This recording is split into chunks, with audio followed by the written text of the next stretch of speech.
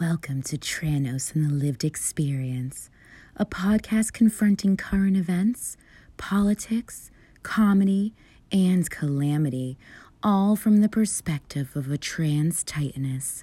She's a verbal black belt, skilled in the art of roasting, the Hellmouth, doomsayer, CEO of the Amazon position. Here's your host, Cameron Ellen Terrell.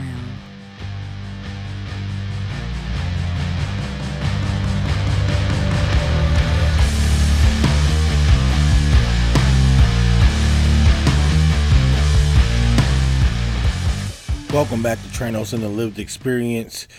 This is the show that definitely will not be presidential unseasoned ass Thanksgiving dinner. My name is Cameron Ellen Terrell, also known as Tranos. Say that shit with your whole chest or I'll turn this car around and Christmas is fucking canceled. Today's episode is entitled Trans Whiteness is Indeed Toxic. Now, before we get into the topic of the show today, I also want to remind you that this show is brought to you by the meeting of music and marijuana. Today's strain is Rainbow Kush.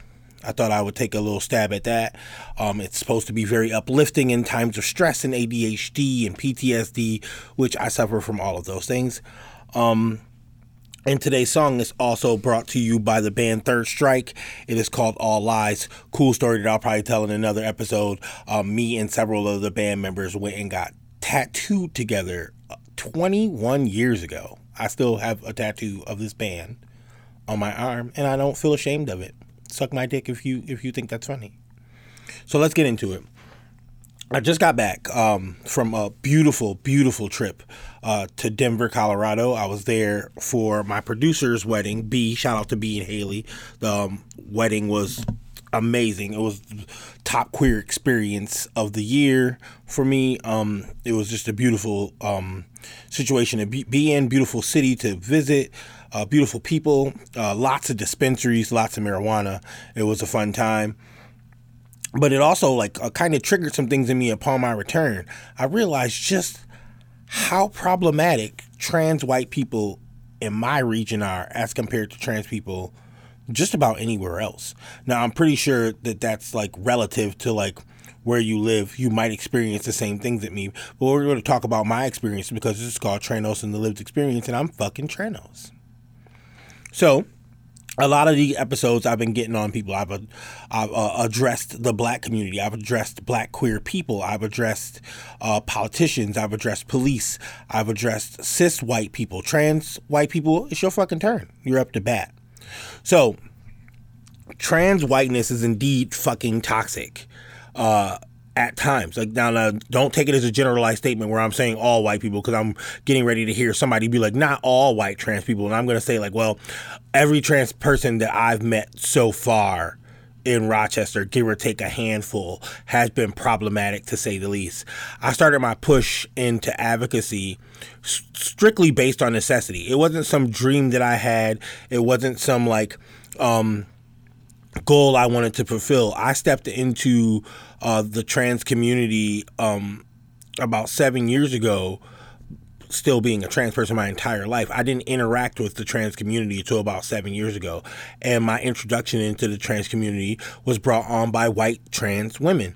And let's get a little bit into that situation.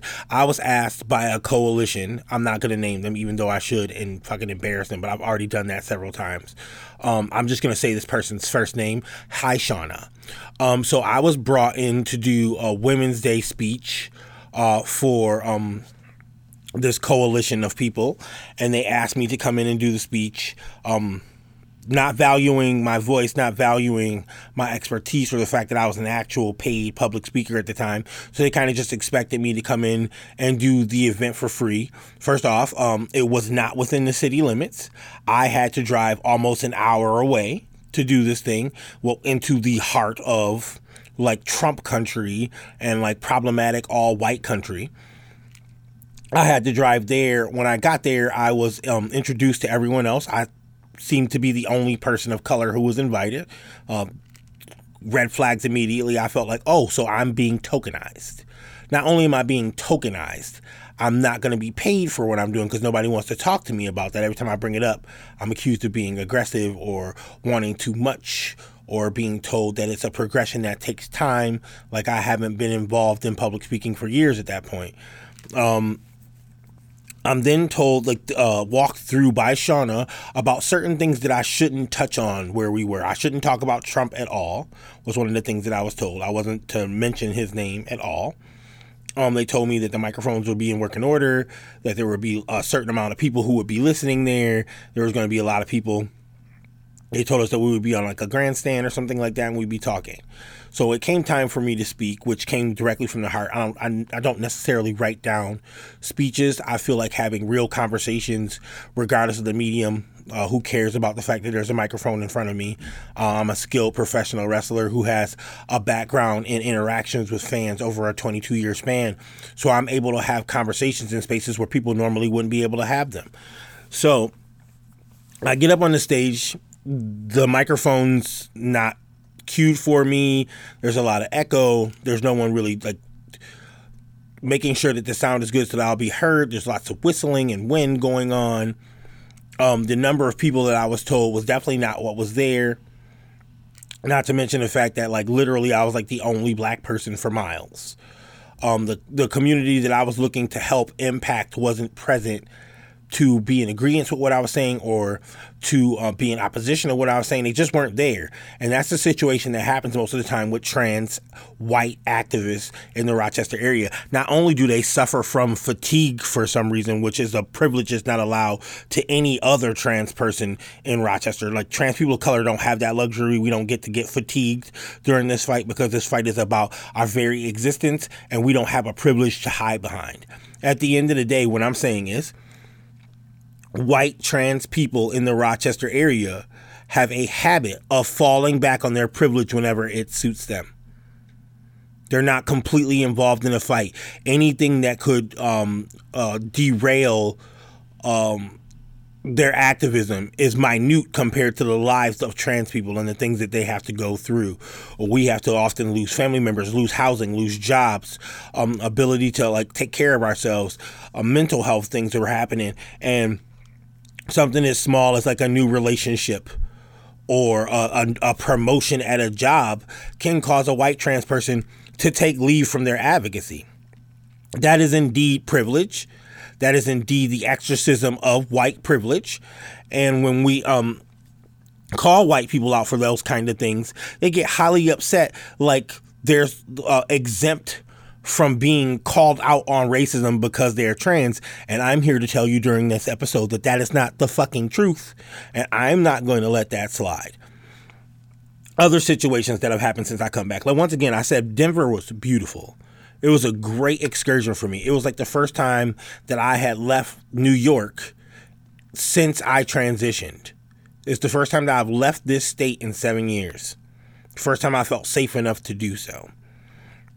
I was able to sit and talk with other activists. I was able to sit and talk to other non-binary and trans people about the activism that was going on in Denver. I was able to see how their community interacted with each other. I was able to see that there was a camaraderie and a commonality in the fight that doesn't happen here.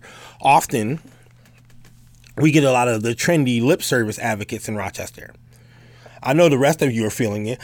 And to all my black queer listeners, you'll feel this the most.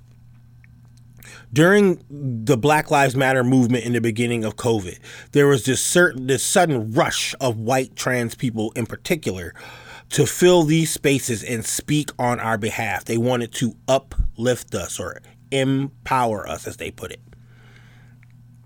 I get that. I get that there's that rush and need to do those things. But how performative was it? Because here we are, less than 18 months later, and most of them are fatigued. Most of them have taken leave from the duties that they chose to pick up. Most of them have tried in some capacity to silence most of you. I know a lot of you are tired and don't want to have to bring up the situations in which that happens, and that's why I'm here. Another thing that happened when I came back and I'm disabled. I have synesthesia. I have complex PTSD from years and years and years of dysphoria and abuse and foster care and neglect when I was living with my father, and abusive things happening to me my entire life. That requires me to have a service animal, which I found that the access is closed to because of my blackness. No fucking surprise there. It's also compounded by my transness. No fucking surprise there. So I reached out to a fellow trans person, a non-black trans person, to ask a couple of questions about what was going on, about if they had any information to point me in the right direction, seeing as though I had been looking for a service animal for a number of years now. I was diagnosed years ago. I was then given a prescription that I might want to look into getting a service animal, to which with this prescription from this provider, they didn't really offer me the kind of things that they would offer a white person. They didn't show me a direction. They didn't tell me which way to go. They didn't have any information for me regarding how I would go about doing this.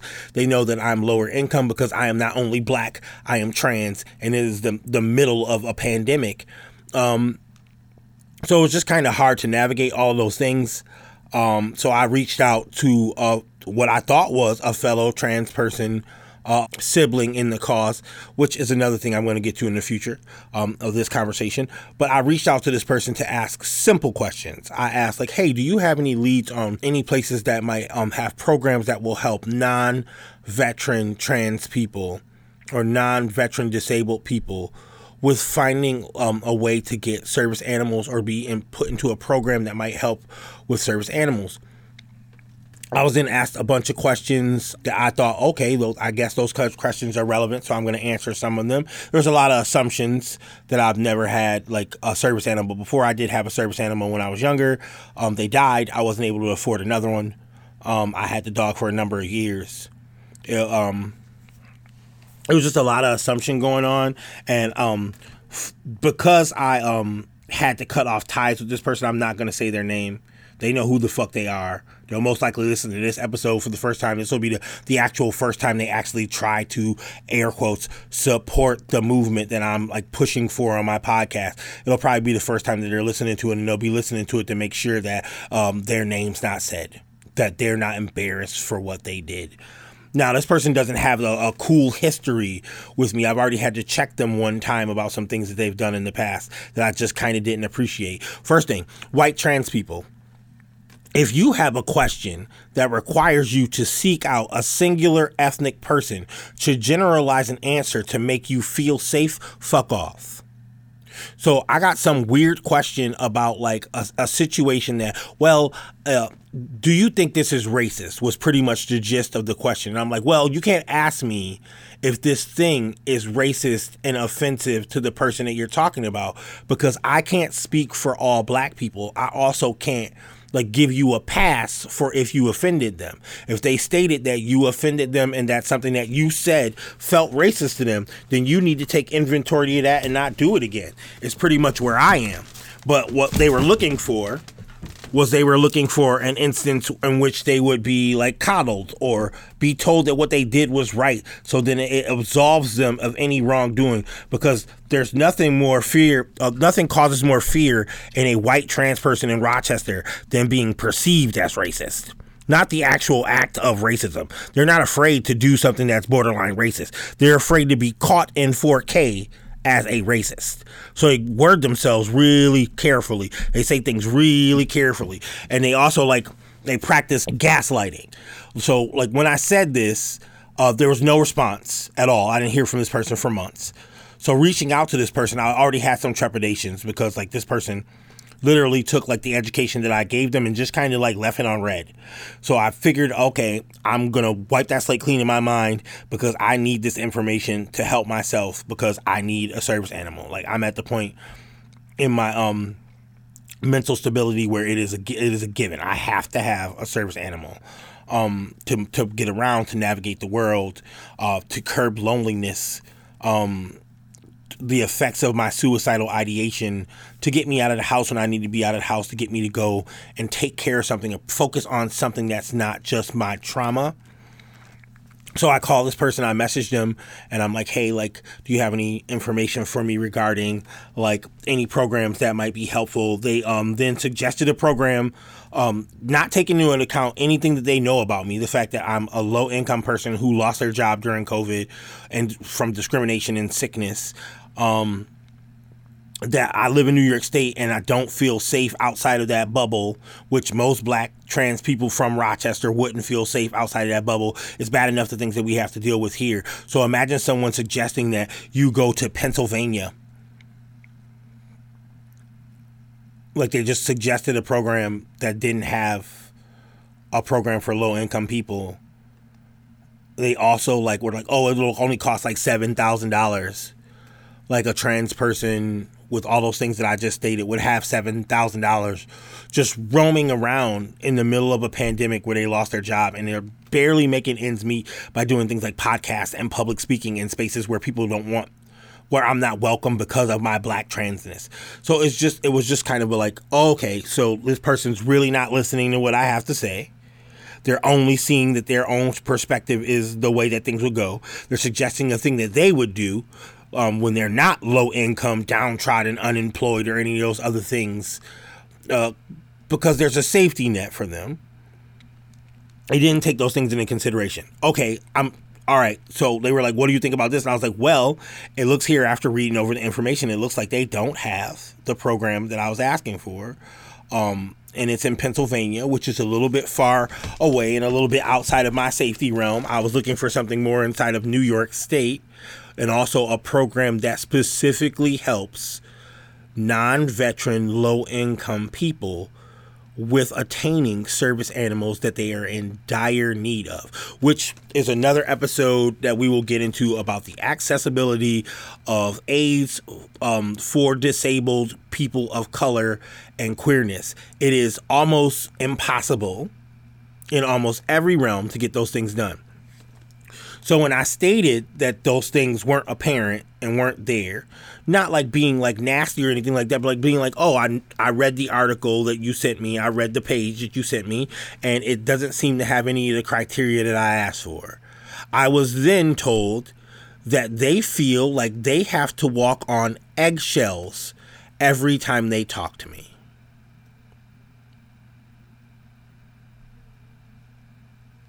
Now, if that's not like falling back into white problematics immediately upon feeling uncomfortable about what you did or what you said, nothing is. Like, that's a tactic that's used by white trans people when they cross a line all the fucking time. All the fucking time. If it's not them throwing money at a problem that they caused, if it's not them like trying to backtrack to make you the villain in the situation. It's stupid ass comments like that. First off, like, we haven't talked to each other in months since I had to correct you for trying to tokenize me, which I did with grace and humility when I didn't have to. I could have fucking cussed you out. I didn't. I gave you an education on about how tokenism works and how you can't tokenize a singular black person, most likely your only black friend, to speak for all black people to suit you. And you didn't even respond, so there wasn't even a conversation. So the fact that you feel like you have to walk around on eggshells about me is less about my attitude and less about gratitude and more about you tapping into white supremacy whenever you feel like it. Feeling uncomfortable and resorting back to the base level of who you are. Toxic. Because for all the lip service most trans white people in Rochester give, only a small majority of them are about that action. Very small majority of them. You'll see them in everything that happens when it comes to queer people here. You're going to see a lot of them. Trans Day of Remembrance is coming up pretty soon. And there's going to be a lot of problematic ass white people there who won't do a goddamn thing for brown and black queer people all year long, but will march to the Family Dollar and get a candle and Kleenex to cry in public. Or you'll hear all this lip service on post about activism and being out in the streets and wanting to uplift brown people and then just abandoning any project the moment it's inconvenient for you. The moment it feels like work has to be done. But when the work is achieved and victory comes, you the first person in line to push everybody else out the way to bask in the victory that you had no part in. The fight you had no part in. You put your names in the hats. You collected a title and then you left. Or people stopped saying Black Lives Matter on Facebook and you saw that the trend was dying and you pulled the eject button. That happens a lot. Now, I'm going to say this. Let me first off, let's take a little break because that's a lot for you to take in. So, we're going to take a little break. You know what we do. I'm about to hit this rainbow kush and you're going to be an adult about it. So if you hear coughing and shit like that, welcome to Tranos and the Lived Experience, where I have to smoke weed to get through the trauma of these conversations. Cheers, nigga.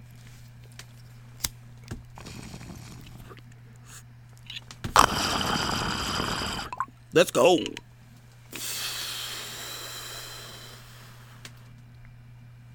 So there's going to be a lot of hurt feelings, right?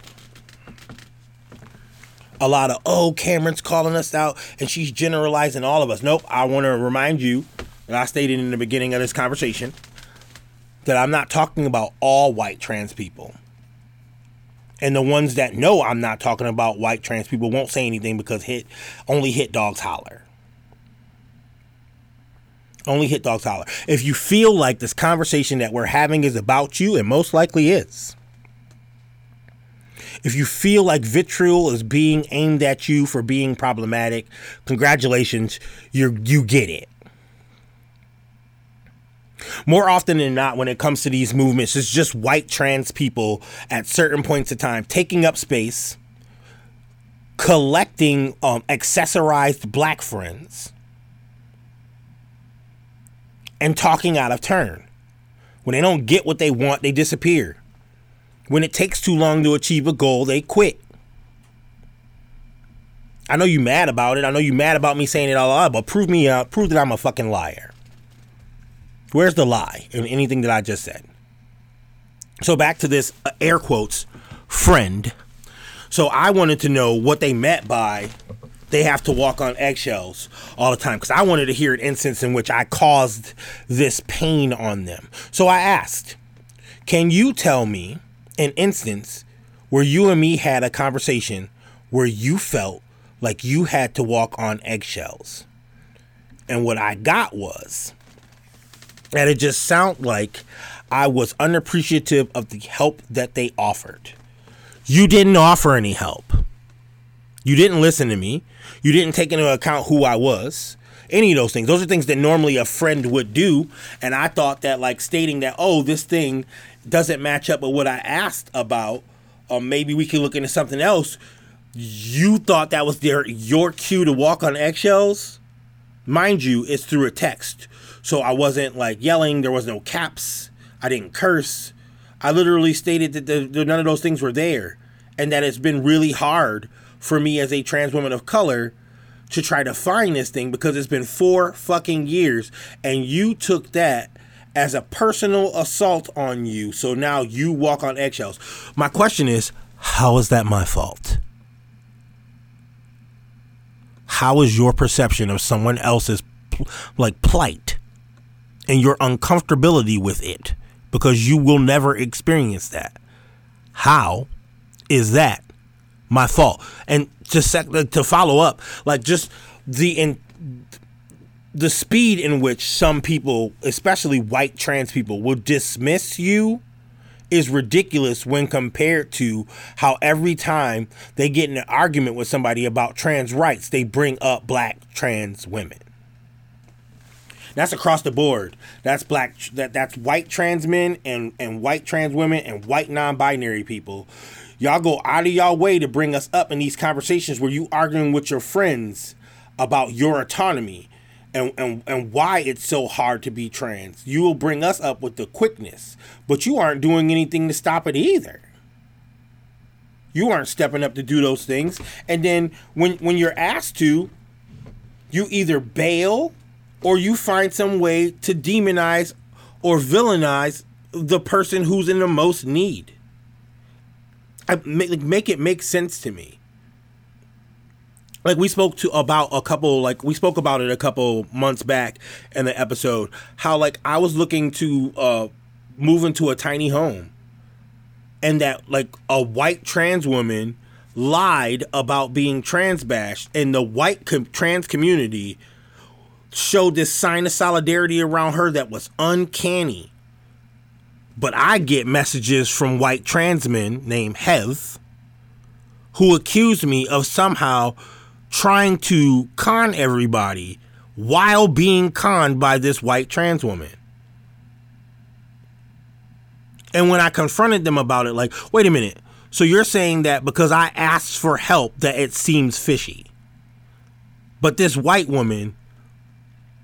trans woman who stalked children, called them racist names, got beat up, and then screamed trans attack. Nobody asked her any of this shit. She didn't get an inquisition. She didn't get walked through this shit. More often than not, like, while navigating your own transness, you forget to navigate your bias and racism. That's part of you. You're white. Period. I know it's going to make a lot of people upset, and they're like, oh, you're attacking white trans people. Guess what? You need it. You need it. We don't talk about the racism and misogynoir in LGBTQ spaces nearly enough, because every time we bring up racism, y'all dismiss it based upon your intersectionality of also being queer. You are not exempt from being a racist person because you are gay. Period. Oh, you need proof? You need proof? Okay, here's some proof.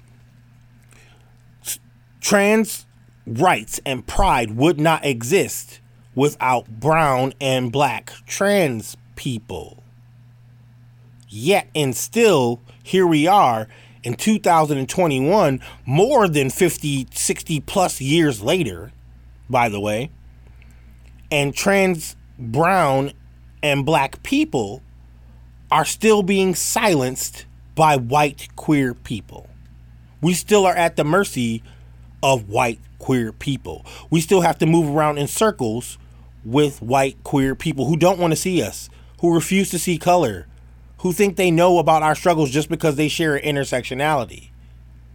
We don't share an intersectionality beyond being queer. There's a history of us stepping up for y'all. There's a history of us bringing things to the table. We built the fucking table, but we constantly got to ask you for a seat at it. And you bring it up in conversation at the most droll times, only to like fucking fall back into your own biases and forget about the struggle and the fight. Almost every victory that has come for queer people, all of them were started by trans, brown, and black people. We don't talk about your appropriation. We don't talk about how you erase us from the history. We don't talk about how you don't safeguard us. We don't talk about any of that shit. And anytime we do, we're aggressive. Anytime we call y'all on y'all bullshit, we're race baiting. The fact that there are trans Republicans for Trump is my proof. The fact that there are gays for Trump is my proof. You would align yourself with someone who's destroying you as long as you are not destroyed first, because you see that as some kind of privilege. And that's across the board. That's gay, straight, lesbian, trans, non-binary. Most white queer people have a history of problematics when it comes to race. 3/4 of white America doesn't have a single black friend. They only get black friends at times of strife for brown people to alleviate their guilt. Oh, am I lying? You think I'm lying? Go look at your friends list. If you can count how many black people you have as friends on one hand, maybe ask yourself why. Is it proximity? Could it be a fear? Could it be discomfort, guilt, or straight up racism? Look at your circle. Most brown and black people and minorities across the board find that to enrich one's life, one must be surrounded by the diverse. White people don't seem to think that way. Specifically, who I'm talking about, white trans people. How can you move throughout your entire day ignoring the plight of everyone else? How's that work? I'm going to let you ponder that while I take another hit of this fucking Rainbow Kush. Because I'm on a roll, bitch.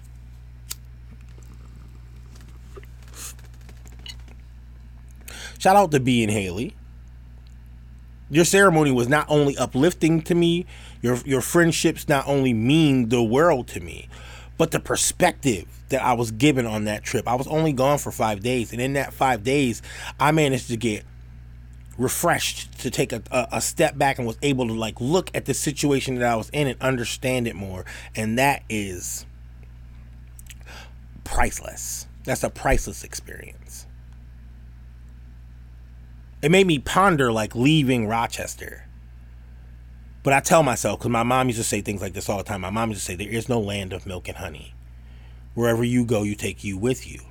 On a daily basis, I have to combat the things that I might find as biases or prejudices within me. I have to do that on a daily basis. That is the work that we're supposed to do, because it's innate. It's built into me. It's a defense mechanism. I have to be able to know when I'm in the wrong and when I might be thinking from a place of bias or coming from a place of hurt or harm, because it'll immediately be visited on me the moment I question someone else's behavior. These two situations that I told you about, the service animal and like the GoFundMe for my home, which I never got, by the way. I saved up money to buy this bus, and I was told by 50, 60 white trans people how they were going to be there, they were going to help, and every step of the way it was going to be cool and all this other shit, and you're all gone. But if I call you out for it, then I'm being selfish and not thinking about what you might be going through. But here's the thing. You offered these things and then disappeared. I don't offer things that I can't help you with. I don't offer aid when I can't. Because in doing so, like, I'm not getting any clout. I'm not getting cookie points for being a genuine person.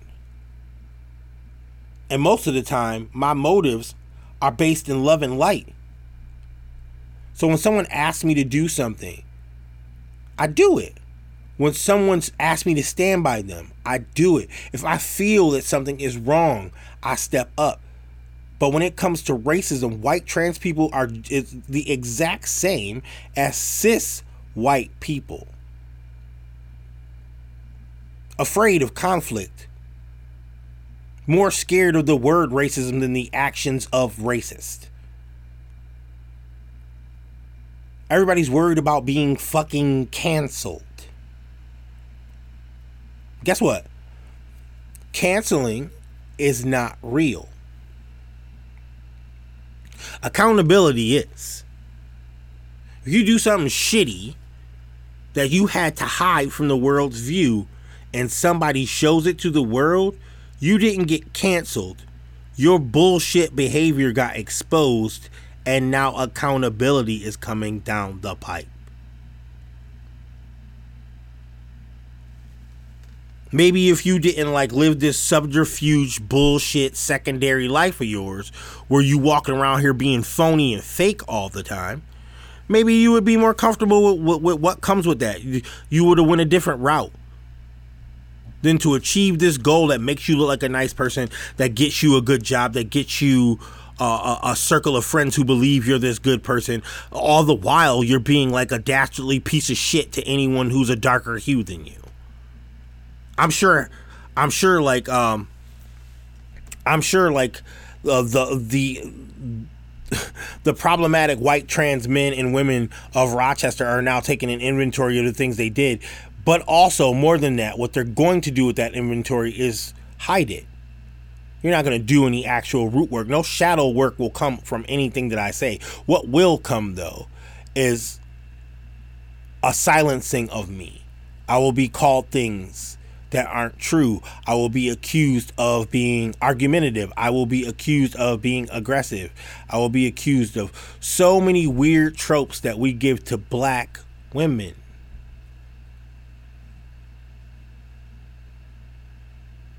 But y'all ain't gonna do shit about your behavior. It's gonna hide. You're gonna hide it under the surface until the next black person calls you out for something stupid, and then it'll bubble up again. And then we'll go through the process again of you hiding who you really are instead of facing it. You're more afraid of being a racist than I am of interacting with one. I have to, at some point during my day, interact with a racist person. I have to, at some point during my day, deal with a misogynist. I have to, at some point in my day, deal with a transphobe. I have to, at some point in my day, deal with someone who has a homophobia. I have to deal with those things. I have to deal with those things on a daily basis. And I am less afraid of standing in the face of those things than you are of looking in a mirror. Food for thought, dickhead. With that being said, the synopsis. At times, more often than not, white transness is as much of a gatekeep as cis whiteness. It is indeed, at times, toxic. It is organizationally toxic. It is systemically toxic. It is personally toxic. It is socially toxic. And it is the poison that kills off movements every 3 years. Do the math. Take your time. Every 3 years, look back. Every 3 years, y'all take a break from the movement. And you unlearn all the things that you crammed to like spout off in circles of brown people when you had the chance to be around them. It disappears, it dissipates, becomes ether. I'm sure I'm not the first person to call you out on it. I'm just the first person to do it over a microphone. This has been Tranos and the Lived Experience, the show that stays on your ass. White trans people, this week it was your turn. Maybe next week it will be too. My name is Kamrain Eileen Maharet Jarrell, aka Tranos, also known as Mistress Move Around, the Lord of Block Keto, and the former queen of Screw Jitsu. Peace, nigga.